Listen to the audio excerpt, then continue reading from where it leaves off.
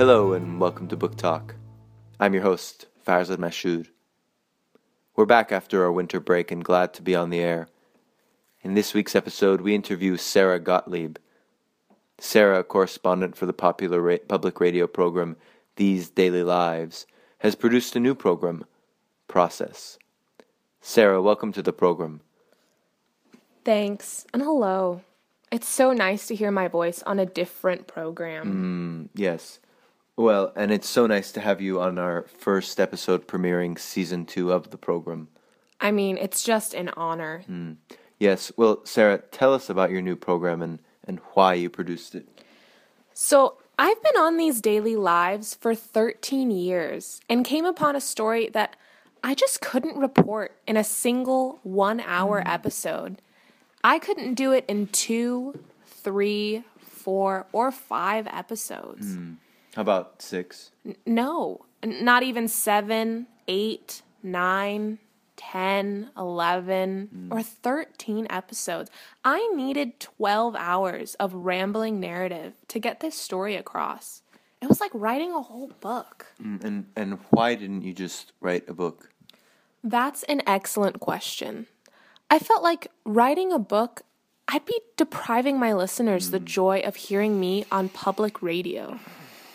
Which, as listeners of Book Talk know, I think is important. So, what is the story?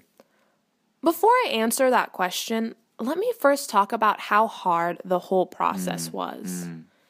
I began reporting the story without any information. Like, I just didn't know anything about the story.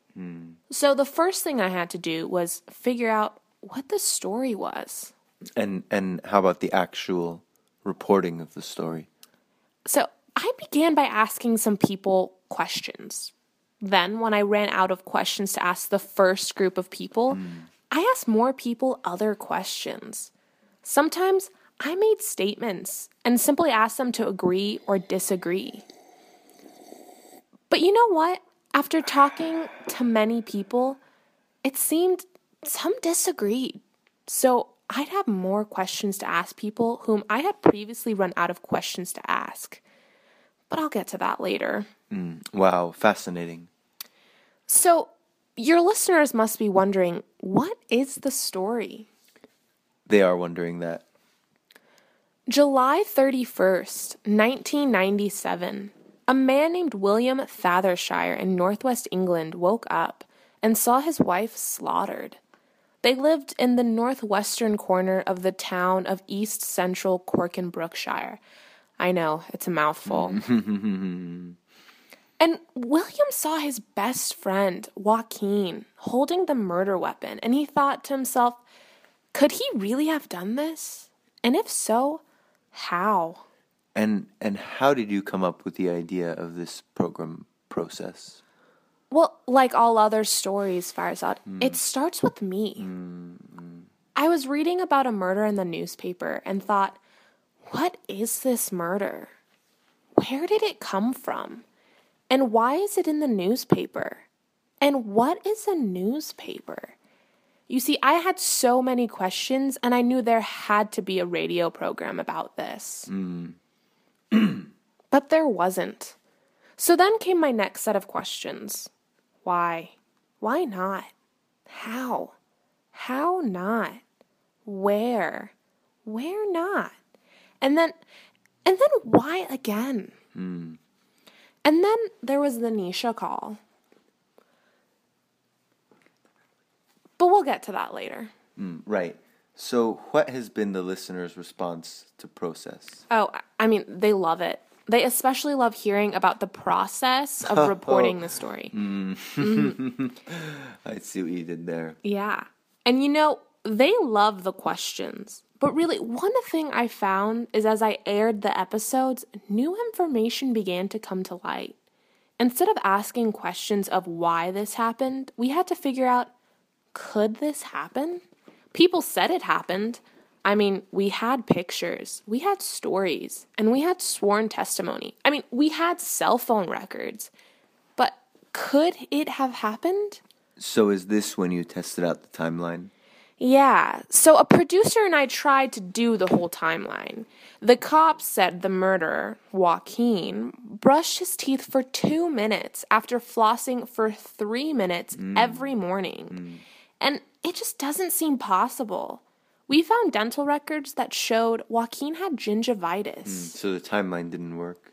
No, the timeline just didn't make sense. Not at all. There is no way the murder happened when the cops say it did.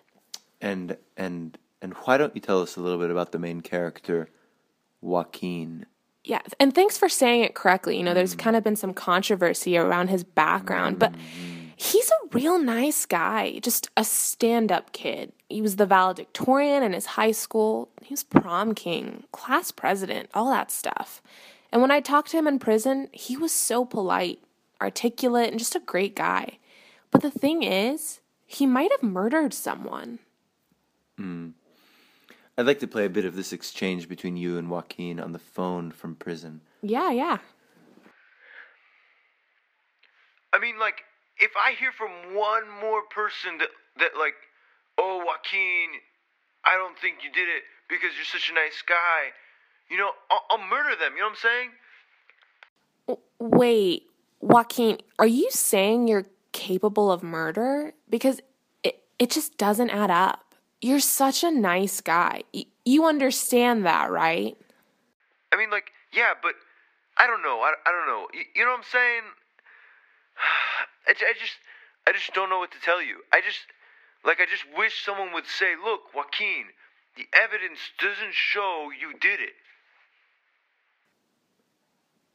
What was your relationship with Joaquin like? I'd say it was one of respect and tolerance, but... Sorry, Sarah, we have a caller. Caller, welcome to Book Talk. You're on the air. Hi, this is Nisha. I was told to call at this time. Nisha? Is that you? I mean, you know this is impossible, right? Well, I guess that's a good place to leave us on this week's episode of Book Talk. Listeners, thank you for joining us on the season premiere of Season 2 of Book Talk. And until next time, keep processing.